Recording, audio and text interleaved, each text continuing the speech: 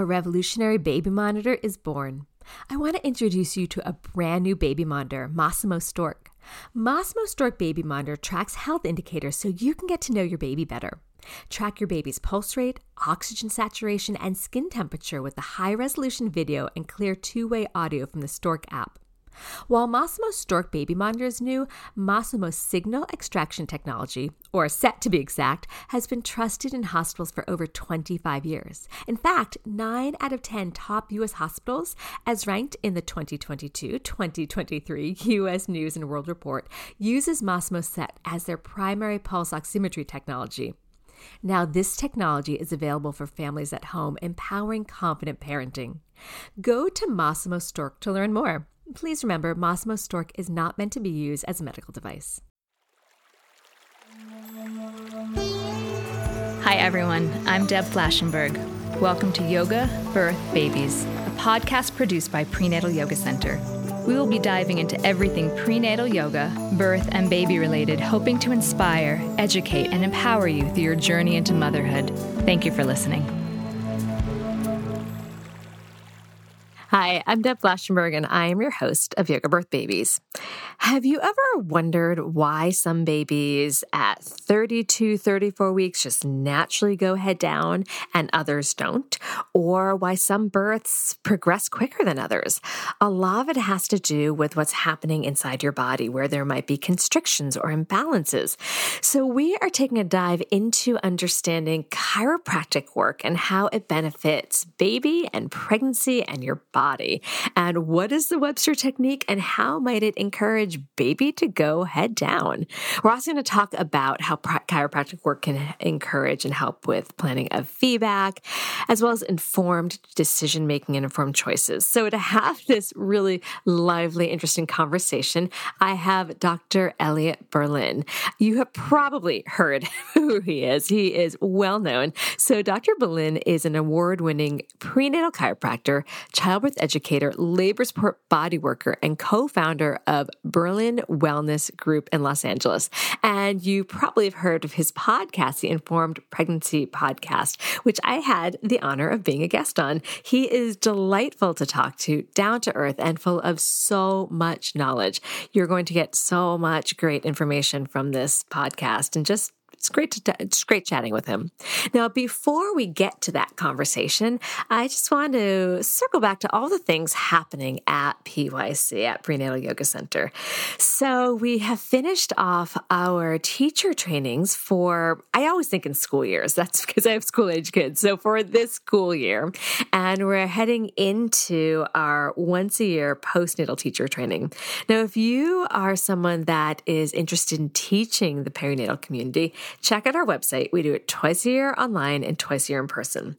Now, we have continued for our pregnant folks, we have continued to keep our classes online every day. So no matter where you are, you can take our classes with us.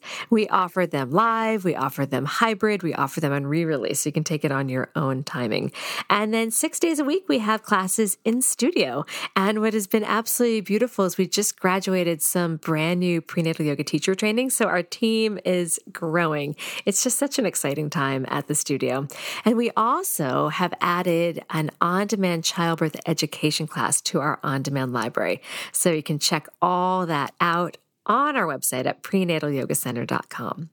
All right, I think that's enough of me. I just want to take one more second to say thank you for being a listener and thank you for being part of our community. And now we're going to take a quick break. When we come back, please enjoy my conversation with Dr. Berlin. A revolutionary baby monitor is born. I want to introduce you to a brand new baby monitor, Massimo Stork. Massimo Stork Baby Monitor tracks health indicators so you can get to know your baby better.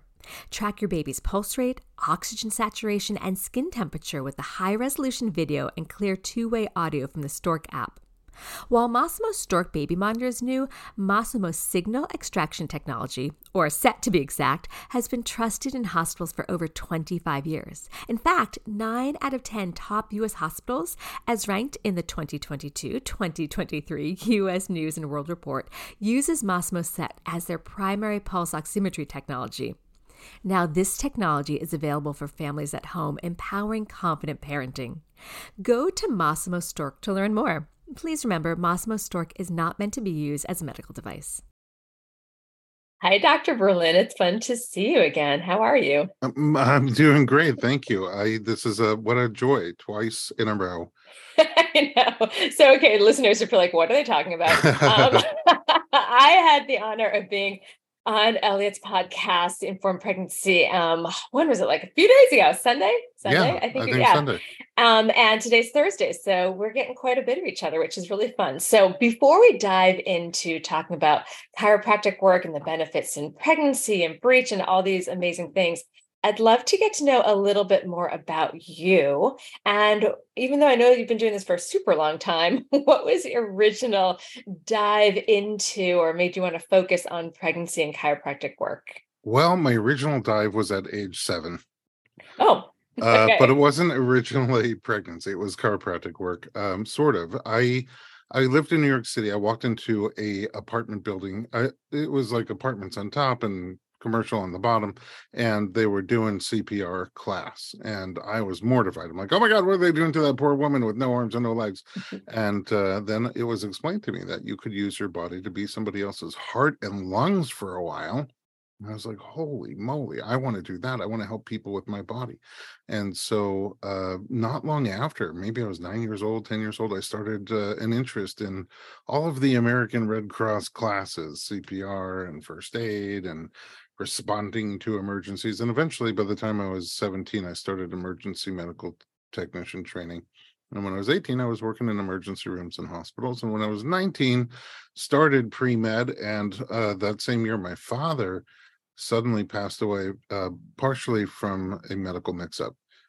And so it just kind of put a little chill through me. I still pursued pre-med and also theater on the side, and because those two go together. And I kind of, when it was done, instead of going to medical school, I just took a year off and explored forms of healthcare that don't involve drugs and surgery.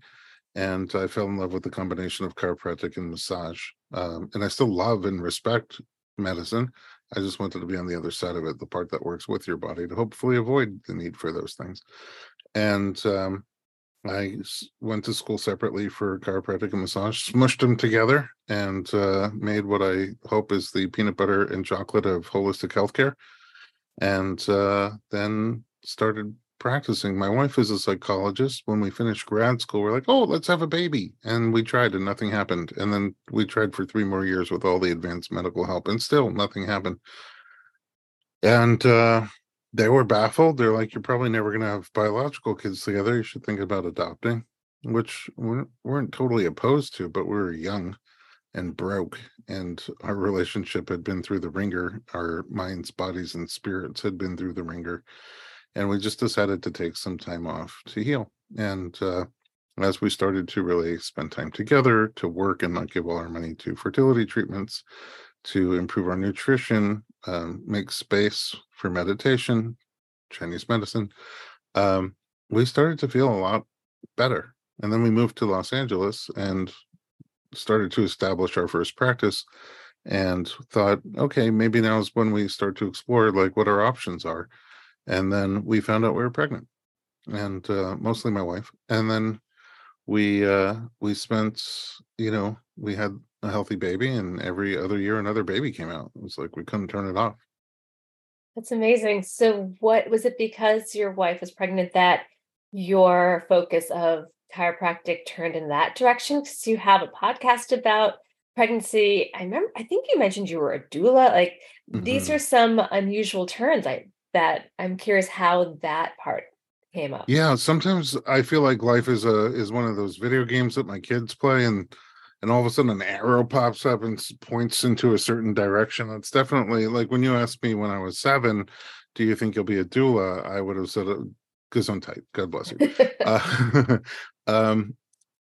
We decided to open a practice together, mind-body practice for general health and wellness. But given our own experiences, we wanted to help people boost whatever natural fertility they have. And so we had an eye on boosting fertility, and we had a sort of a formalized program for it. And as people came through that program, the first year we had a couple of babies come through, And then every year after that, more and more babies. And our clients wanted to continue seeing us after they got pregnant.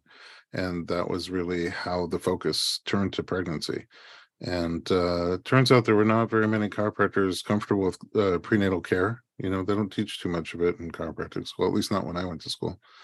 And once we got the name for it, other chiropractors started sending their clients. And then before you knew it, doulas and childbirth educators and midwives and obstetricians. And it was all bellies all the time. That's amazing. So that is what we're going to talk about right for this moment. Let's talk a little bit about chiropractic work. Actually, before we do that, because this actually came up in class the other day, I mentioned chiropractic work to one of our students, and she got kind of freaked out. So can you talk a little bit about how chiropractic adjustments work? Sure. There's a lot of different, if you go to 10 different chiropractors, you might have 10 very different experiences, and that's a little confusing for people. Generally speaking, I'd say there's one thing that we all have in common. That is the backbone, if you will, of what chiropractors do. And that is we look for restriction in the body, particularly in the skeletal system, where two bones come together to form a joint. And there should be a certain amount of movement around that joint. Sometimes the joint gets restricted and sometimes it gets completely locked up. And when that happens, it's the beginning of deficits for the body. You may feel them and you may not feel them. If you feel them, they might feel like a loss of range of motion. You can't move as well as you used to move. If you don't feel them, they're still happening, and they tend to build up over time. So maybe swelling will build up around that restricted joint, maybe muscle spasm, and then eventually you feel it as pain or compression of a nerve, something like that. So what most chiropractors have in common is we look through the body for these restricted joints and we restore motion to them. We adjust them or restore motion to them. The most powerful of them tend to be in the spine and in the pelvis because those bones are protecting the nerve roots that come off the spinal cord and the spinal cord itself. So if you have compression, they're supposed to protect, but if they're not, they can compress. They can actually cause the problem.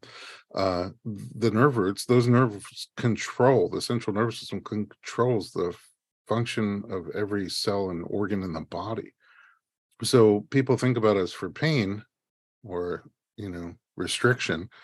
But if you're actually alleviating pressure from a nerve that's either sending information from the periphery, from your body to your central nervous system, your brain and spinal cord, or back out the other way, and that information is getting impeded or clouded, then by alleviating that pressure, you can restore the doctor within your body's own ability to diagnose and treat problems from the inside. And that can't treat everything, but it's a pretty good system. And it has a lot of intelligence that we don't have on the educated side, things that we learned about the body. So in my perfect world, those two work together. We use our innate intelligence and we boost our innate intelligence. And when we have to, we intervene with our educated intelligence.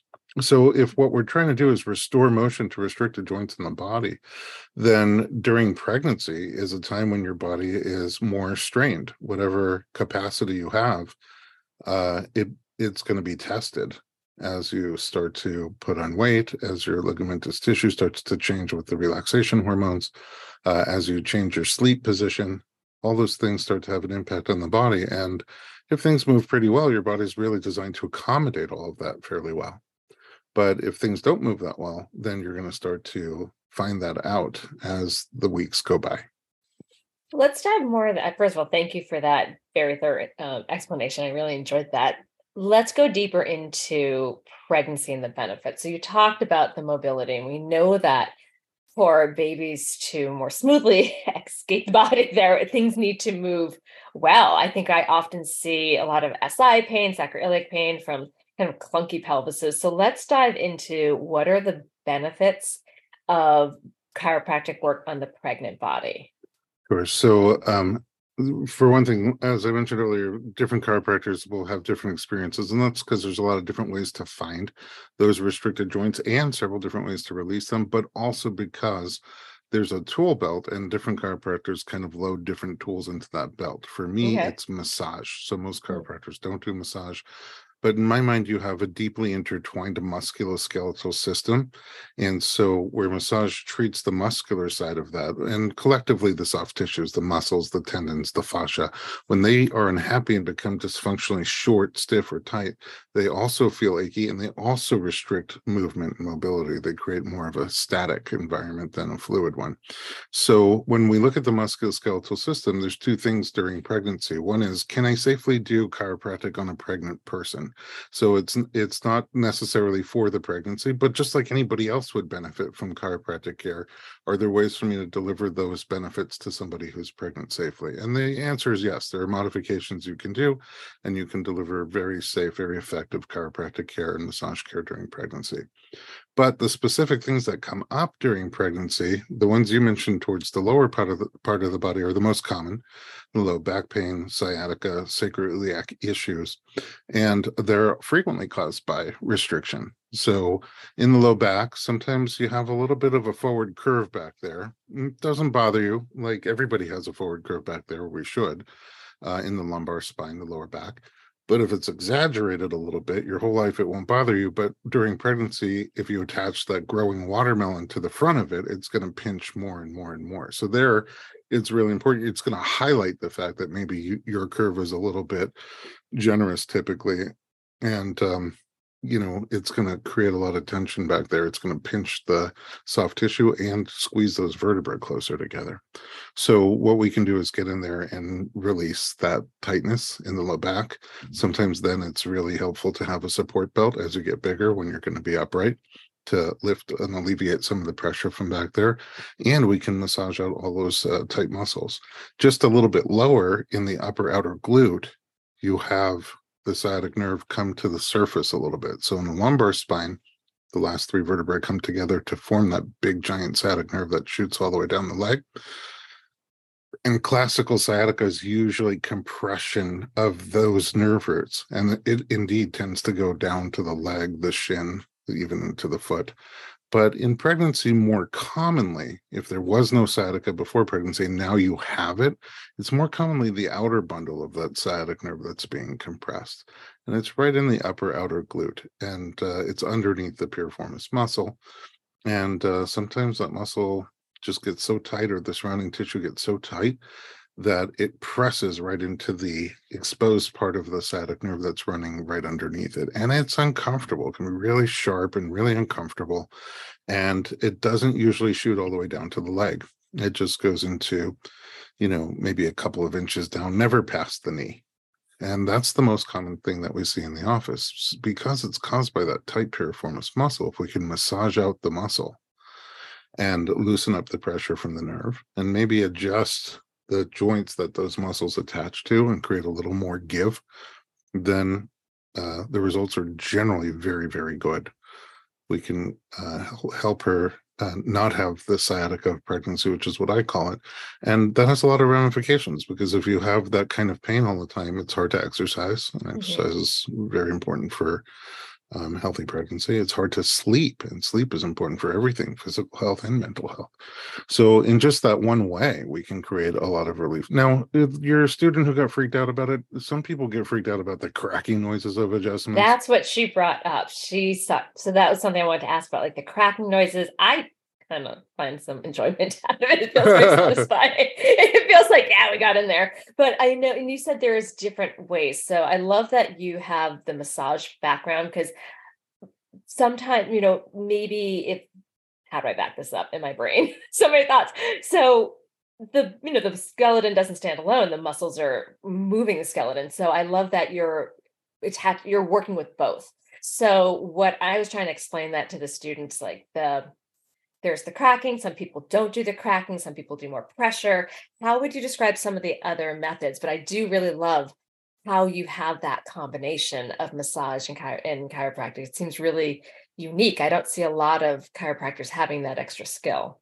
Yeah, usually if there's massage in the chiropractic office, it's a different practitioner.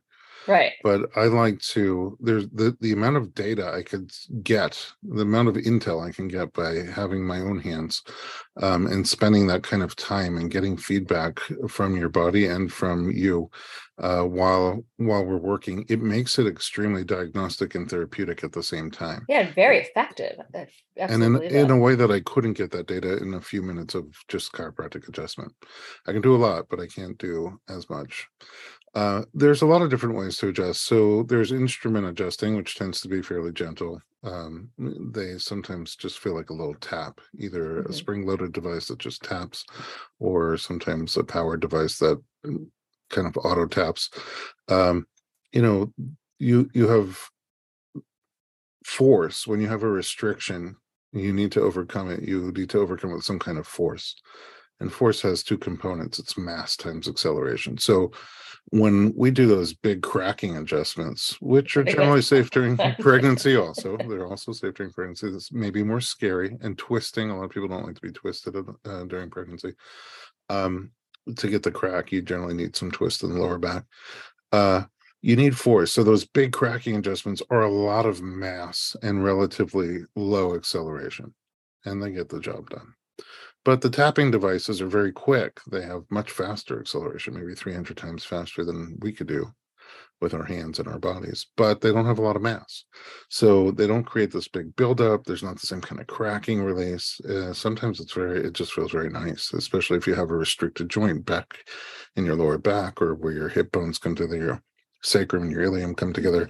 Putting on one of those tapping devices and just moving it with acceleration and driven force is gentle and not scary and pretty effective.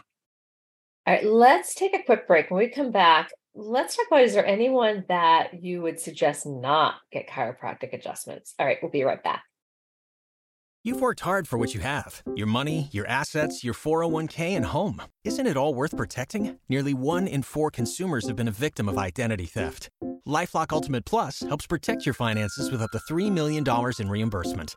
LifeLock alerts you to identity threats you might miss. And if your identity is stolen, your dedicated U.S.-based restoration specialist will work to fix it. Let LifeLock help protect what you've worked so hard for. Save 25% off your first year on LifeLock Ultimate Plus at LifeLock.com/aware.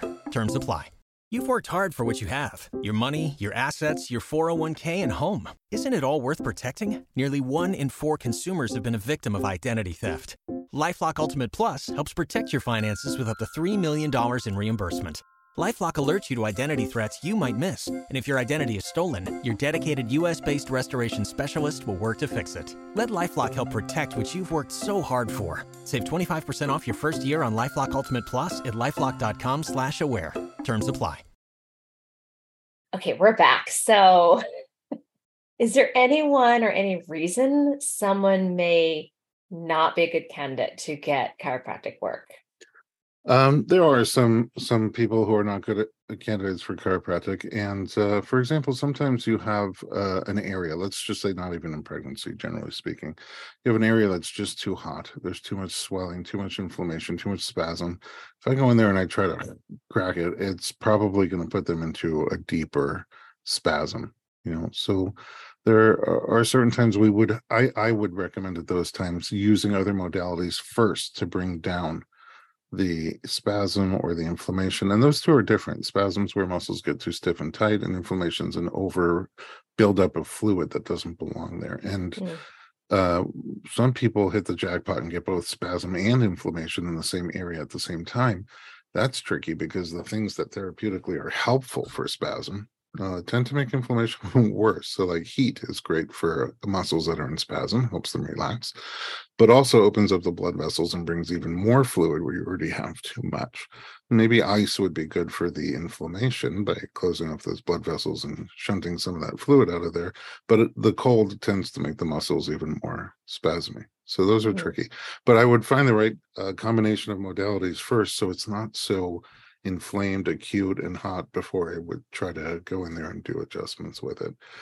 Sometimes you have people who have indications of blood vessel weaknesses that maybe not a good candidate for certain types of adjustments, but then you can modify and use the other types of adjustments. Sometimes people are in bed rest, during a pregnancy, and depending on why they're on bed rest or the extent of the bed rest that they're placed, it may or may not be a good idea to do adjustments. If it's early in the pregnancy and things are looking pretty weak at the cervix, or they're worried about preterm labor, I don't know that adjustments would be the best thing to do, but there are other modalities that we can use to try to offer some relief. Just a few examples. Well, that's great. So let's switch over to breech and the Webster technique, because I refer that out also quite a bit. And I know I have like a handful of modalities that when someone talks about a breech that I go to, and this is absolutely one of them. So can you explain a little bit about what the Webster technique is and what are reasons a baby might be breech and how the Webster can help with that? Sure. Yeah, and Webster's a chiropractic approach, but kind of brought together by Dr. Larry Webster in the 1970s. The idea, and so as a chiropractor who also does massage, I kind of use the Webster technique on the chiropractic side, and my own sort of, if I had to give it a name, I would call it the Berlin uterine release technique, but then people would probably just call it BERT. Anyway, the idea, the premise is that babies want to be head down at the end of pregnancy. And if you look at the statistics from the first pregnancy, typically at 28 weeks, statistically, approximately 50% of babies are not head down yet.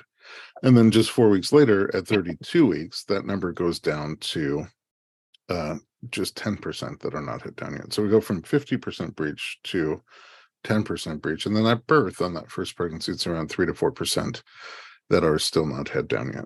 So what happens between 28 and 32 weeks, they start to run out of space. They can't keep moving into every position under the sun. They have to pick a position, and generally head down is the most comfortable fit for babies at the end of pregnancy, and that's where they go. That's why the big migration. So if a baby doesn't go head down, let's say after 32, 34, 36, there's usually a reason for it. Sometimes we don't know what the reason is. There's probably always a reason for it. We don't always know, but we can sort of divide the reasons into different categories. And let's say one category would be structural things versus functional things. So let's say the placenta is up very high and the umbilical cord is short. So as the uterus keeps getting further and further away, higher and higher up, so does the placenta. And so the baby may turn and be close to the placenta in order to keep getting snacks. That's what I would do if I was in there. And those are going to be very hard babies to turn. You can't always tell. You can't see that much about the cord until they're born. Another option is, let's say they have a really long cord and they move around a lot during the first couple of trimesters, and they get wrapped up in that cord, a little tangled. Generally not dangerous, but could be hard to move around. They could be stuck in the cord. Also, I would say a structural thing. Other structural things could be the placement of the placenta. Sometimes it can attach to the front, the back. It can attach in a lot of different places, all of which are safe, not complications. But if it attaches to the front wall, it seems to get in the way more than when it attaches elsewhere. So sometimes you'll have a frank breech baby, let's say with the head up under the right side of the rib cage, the butt down by the pelvis, and the legs coming straight up like a pike dive on the left side of the rib cage, and that frontal placenta right between the head and the legs. And seemingly, if the baby tries to move to one side, the head will bump into the placenta. If the baby tries to move the other way, the legs will move in. Could make for a structurally hard turn. Also, you have the amniotic fluid. Let's say on the amniotic fluid index at the end of pregnancy, they'll break the uterus into 4 imaginary quadrants, making one line going up and down and one line going horizontally. And in each imaginary quadrant, looking at the biggest pocket of fluid, then adding the 4 together to get the amniotic fluid index. So it's not exactly how much fluid you have, it's an indication of how much fluid you have. And the scale is roughly 8 to 24 is considered normal. So if you're 8 or more or 24 or less, it's all healthy, but it's a big range. And in terms of mobility, in terms of fluid space, when you're on the lower side, 8, 9, 10, it's harder for babies to move around. It's sort of like you waited too long to get out of the tub and there's not enough water to help you up. And on the higher side, maybe 18, 19, 20, and even all the way up to 24, which is still normal, there's so much fluid that it could be your baby doesn't run out of space the same way and doesn't have the incentive to pick a position, move head down, and stay there. So those sometimes are the flip-floppers late in the game, back and forth. And then one more structural thing is the the uterine shape. Sometimes the variation in uterine shape changes the geometry so that head down is not the most comfortable fit when the baby runs out of space, or it could be hard to get there. The classic one is if at the top, instead of being rounded, there's a little indentation, a septum that comes down. Yeah, it looks like a little heart. Creates a heart-shaped uterus. Very pretty to look at. But same as with the placenta right there, the head could get stuck on one side and the feet on the other, and hard to move around that. And there are other variations of the uterus as well. So those are kind of some of the ideas on the structural side, maybe why babies are breech. And then we look at the functional side, right? At the end of pregnancy, your low back, hips, and pelvis are supposed to be very loose, very relaxed, very open. Your body's trying to facilitate that with hormones, relaxation hormones of pregnancy. But sometimes you have a low back, hips, and pelvis that are very stiff, tight, and rigid. They're not fluid. They're not open. And that's where these types of body work modalities come in. With chiropractic, we're not trying to turn a breech baby specifically. We're not manually doing anything to the baby. We're working on the baby's studio apartment and trying to restore motion to restriction in soft tissues in the low back, in the glutes, in the piriformis, in the hip flexors, in the round ligaments, everything around the baby that can cause tension and prevent mobility. And then with chiropractic, the bones. So where that sacrum, the foundation of the spine, meets the ilia bones, where those two come together, Dr. Webster found that checking for restriction there and releasing restriction with chiropractic adjustments was very helpful at improving pelvic function in a way that could facilitate the baby's natural ability and desire to turn on their own.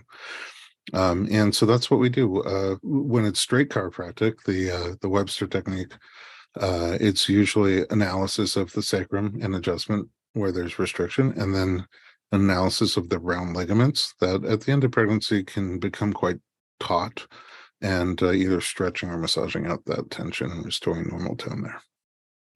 That is right. I remember I worked with a chiropractor around, it was like 2 days before I had maybe it was the day before when I had my second. And I remember going in and she's moving my arms and legs in all different ways. She had my arms go overhead. And just by having my hands together, she's like, "Your right psoas is tighter." And I'm like, "It totally is. I can't believe you can see that just from reaching my arms overhead." And she did a whole bunch of work. And as we talked about when I was on your podcast, it was such a smooth, I mean, there's a lot of factors, but I really do credit some of the work that she did. And it wasn't just that one time. I'd seen her several times before that. But I really believe that when we help things balance and take what you're talking about, like we want to make things more fluid, we take that obstruction away.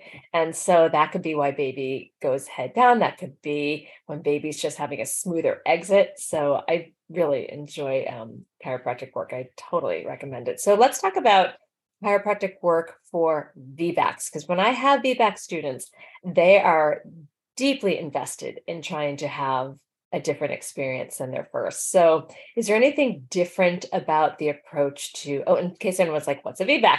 Vaginal birth after cesarean. Is there any different approach for someone working to having a VBAC?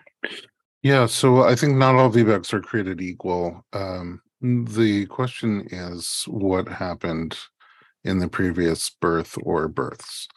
If you have a breech baby and never have a chance to go into labor, or you have placenta previa and never have a chance to go into labor, and you have a cesarean birth, your second birth is really just your first birth, your first vaginal birth. And there's no indication that anything would be different than anybody having their first baby, other than the fact that you had the surgery on the uterus. And so the scar on the uterus that's created when it heals is not the same type of functional tissue. And will it hold up during the heat of labor is the question. That's sort of just a decision to make, exploring the pros and cons of both choices, the repeat cesarean or the trial of labor after cesarean, hopefully leading into a vaginal birth after cesarean. In those cases, it's just labor prep like we would do for anybody else, really. If you have other things like, I hate the terms, but let's say failure to progress in labor, and for some reason your cervix isn't dilating, or you dilate and you push and the baby won't come down, things like that. So there's room for analysis. Are there known things that cause that to happen, or are there not any known things? Do you go ahead and see through imaging that maybe there's a variation in the shape of the bones of your pelvis, or maybe you've had a previous injury and that seems to be affecting it, or maybe the cervix. Maybe sometimes people, let's say, have a procedure on the cervix that makes it not able to dilate the same way. And then we kind of look at those specifics. And pelvic floor is another big one too. I know that you do a lot of pelvic floor work, but sometimes you realize, wow, I have a hypertonic pelvic floor. No matter what I do to try to relax my muscle, I can't get that to relax. Well, you can work on that. Not chiropractically, but you can work on that before the next birth. What we do is we just get a little more intense with the protocol of labor preparation. So we try to think holistically about all the things that can be a resistance to the baby coming down. Some of them are mind, anxiousness, fear, worry, sometimes previous emotional trauma, things that you hold on to into your body. And we try to make sure those are addressed one way or another. Sometimes by just thinking through and talking through them, sometimes with help from a therapist or a hypnotherapist, sometimes trauma processing, sometimes the first birth, the cesarean birth might be traumatic. And then so there's trauma just from that experience to process also. And because you can't separate mind and body, we very holistically look at all the different pieces of the puzzle and try to make sure they're addressed. From us on a musculoskeletal level, so I have somebody right now, she's a massive worker outer. I mean, she just 4 or 5 times a week in the gym, an hour time since high school. In her first birth, the baby wasn't quite lined up with the runway. And what I find is when you're very, very strong, if you're not very, very loose, then those babies can have a hard time maneuvering later in labor. And that seems to be what happened with her. I literally just had her today for the first time we met. And, I put her on the massage table and I started doing body work with her, and she is like concrete. It's like this mix of very, very strong muscles, which is inherently healthy and good, and also very, very tight muscles, which is inherently dysfunctional, too short. But that combination of very strong and very tight is like concrete. It's very, very rigid. And so we started the process. We have about 8 weeks to go, and she would like to do a VBAC. We started the process of starting to just break through that concrete, open it up. And as a doula, I find when I go to birth with somebody who's so strong and tight like that, it's going to be a long birth. Unless the baby's just super lined up with the runway, they could shoot right out, no problem. But if they need to maneuver, it could be a really long birth. And I feel the trepidation going in sometimes, and it's not even my body. And then if we can get rid of that tightness and just have a lot of strength with no tightness or little tightness, those are my favorite births to go to, because that person has a lot of strength, a lot of endurance, a lot of appreciation for intensity for a good cause, usually by that point flexibility. And the birth tends to go very, very well. The strength becomes a very big asset for them, and it's not inhibited or impeded by the tightness. I started to notice when I was a doula that same pattern. And I remember in the beginning of when I was a doula, I had several marathon runners. And in my mind, I'm like, that's great. They have a lot of endurance. They're used to a long, kind of arduous experience. Although they always said they like their marathon running. I hate running more than a block, but that's just me. But I thought, they had the mental headspace to go through that. But I often found that those were the births that tended to be, again, this is more just to what I had seen, not a general statement, but what I had seen is they tended to have the longer labors. And then as I started to understand body physiology more, it's right where you're saying, sometimes that tight and strong is just not budging. And that's when after, 28, 30, 32 hours, they were exhausted. I had one woman, she could like barely get moving for a contraction. And that's when we often said, I know you had this one vision of birth, but we might want to consider other options like an epidural to relax things. And I found that helped those muscles soften. So I like that you're doing a lot of the work beforehand, because there's absolutely, again, we don't want to demonize medicine. There's great use for it. But if someone would rather forego those interventions, seeing what we can do prenatally can help. And for those very short, strong muscles, it needs to give because that baby's not going to come down quite as well. So I appreciate that story you were telling. So what else with the VBAC? Anything else you want to add with that? Yeah, what else with the VBAC? I mean, those are mostly the things. I think supporting yourself. One of the most important things is supporting yourself with a practitioner who is on board with feedback, not ideally not just tolerant, but really supportive. Um, Being in a facility that is supportive, and really just getting your mind and body into a relaxed, open space Mm, where once you make the decision to do a VBAC, it just becomes a birth for you. We're all aware that in the background is that risk that the scar won't hold up, but that can't be you don't drive as if you're going to be hit by an 18-wheeler, even though you might right. be hit by an 18-wheeler. You have your seatbelt, you have your airbag, but you relax and you drive from a relaxed place. It's a lot safer and more productive than driving, gripping the wheel and being in a lot of fear. So once you make that choice, you say, okay, this risk is worth taking for the benefit that I might have here. Then I think once you've relaxed the mind and body, then you just give it your best shot. Well, something you said about making sure, the care provider or, the team is on board made me start to think about informed choice and informed decisions. And I know that's something that you feel strongly about. Do you want to dive into a little bit more about some of your thoughts about informed choice? Sure, thanks. Look, I think that in today's day and age, all of the healthcare practitioners are pulled in a lot of different directions. Our number one goal, we wouldn't get into healthcare if we don't want to help people. That's generally the number one goal. But as humans and, in a complex system, you're pulled in a lot of different directions. As a healthcare practitioner, what kind of risks are there for you medically, our patient? What kind of risks are there for us as a provider, which is different? Your risk is medical risk, our risk is liability. And they're not always proportional. So just because they don't always have a direct relationship, just because my liability goes up doesn't mean your medical risk goes up. So let's say there's something that is I don't know, let's say you've had a C-section, now you want to have a vaginal birth after a cesarean. That might carry a little bit of a medical risk that doesn't exist with the repeat cesarean, although repeat cesarean carries risk that doesn't exist with the vaginal birth after cesarean. But one of them may have more or less liability for me for various reasons. So I'm naturally going to sort of hope that you pick the one that has less liability for me. And let's say that's a repeat cesarean.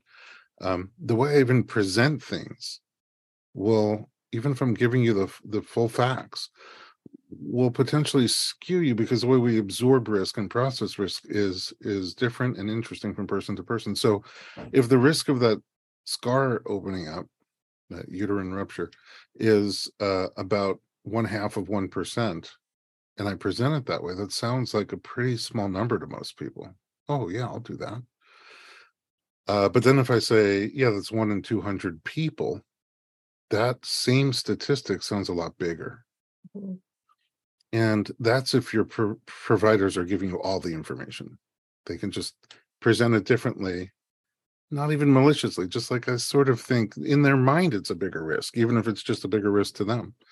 And so they might say, oh yeah, 1 in 200 people have this thing happen, it's complication. So in today's day and age, and that's just one, like what will insurance cover? What will insurance not cover? What will take more of my time or less of my time, or be at a more convenient time or less convenient time? There are so many things to think about. And unless you're in the know, it's very hard to be an active participant in that decision making. And so today, more than ever in healthcare in general, but especially in pregnancy, birth, and postpartum and pediatrics, there are so many choices to make. It's really important to have data to be able to make choices. Just as you mentioned, like picking a provider who's supportive. The reason we have such a high cesarean rate in part is because of the primary C-section and then inaccessibility to a vaginal birth the second time around. So if we can avoid that primary C-section for people who don't want it and don't need it, then we can dramatically lower the cesarean rate as a whole, because now they're not going to have to need a repeat C-section either. But most people don't even start to kind of explore and get information until they have a bad experience the first time, or they're startled by their lack of ability to make choices until it's too late. And so after years of sort of watching this happening, two issues that were really important to me were vaginal birth after cesarean and vaginal breech delivery, the option to deliver breech. And I don't care what choice people make. I just want you to be able to make an informed choice. And then I support your choice 100%, even if it's not the choice I would make. It's not me, it's you. And I made documentaries about those, Trial of Labor about VBAC and Heads Up about breech birth.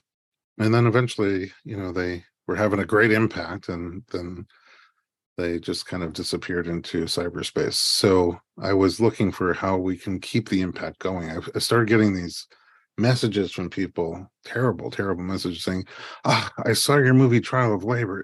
It's so great. I wish I had seen it before I had my first baby.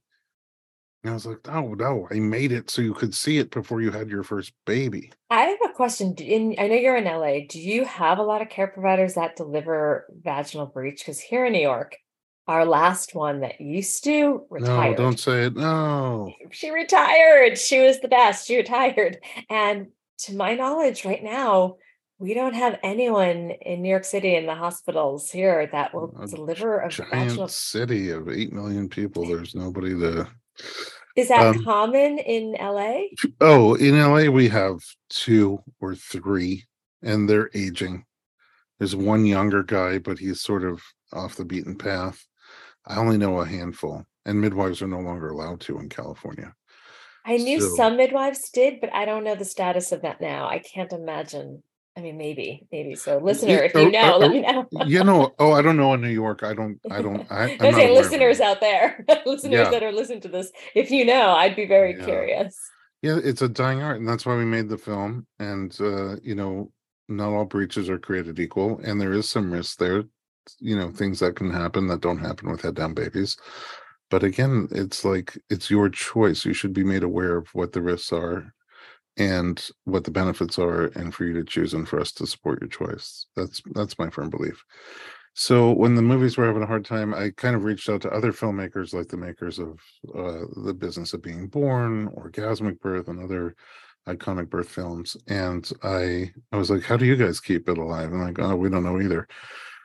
So I decided there needs to be a home, a space where all of this content can live in a place where anyone can find it, anyone can access it in the areas where this type of content, digital video content, is most commonly consumed. And I set out to create that space, and now we have it. It's called Informed Pregnancy Plus.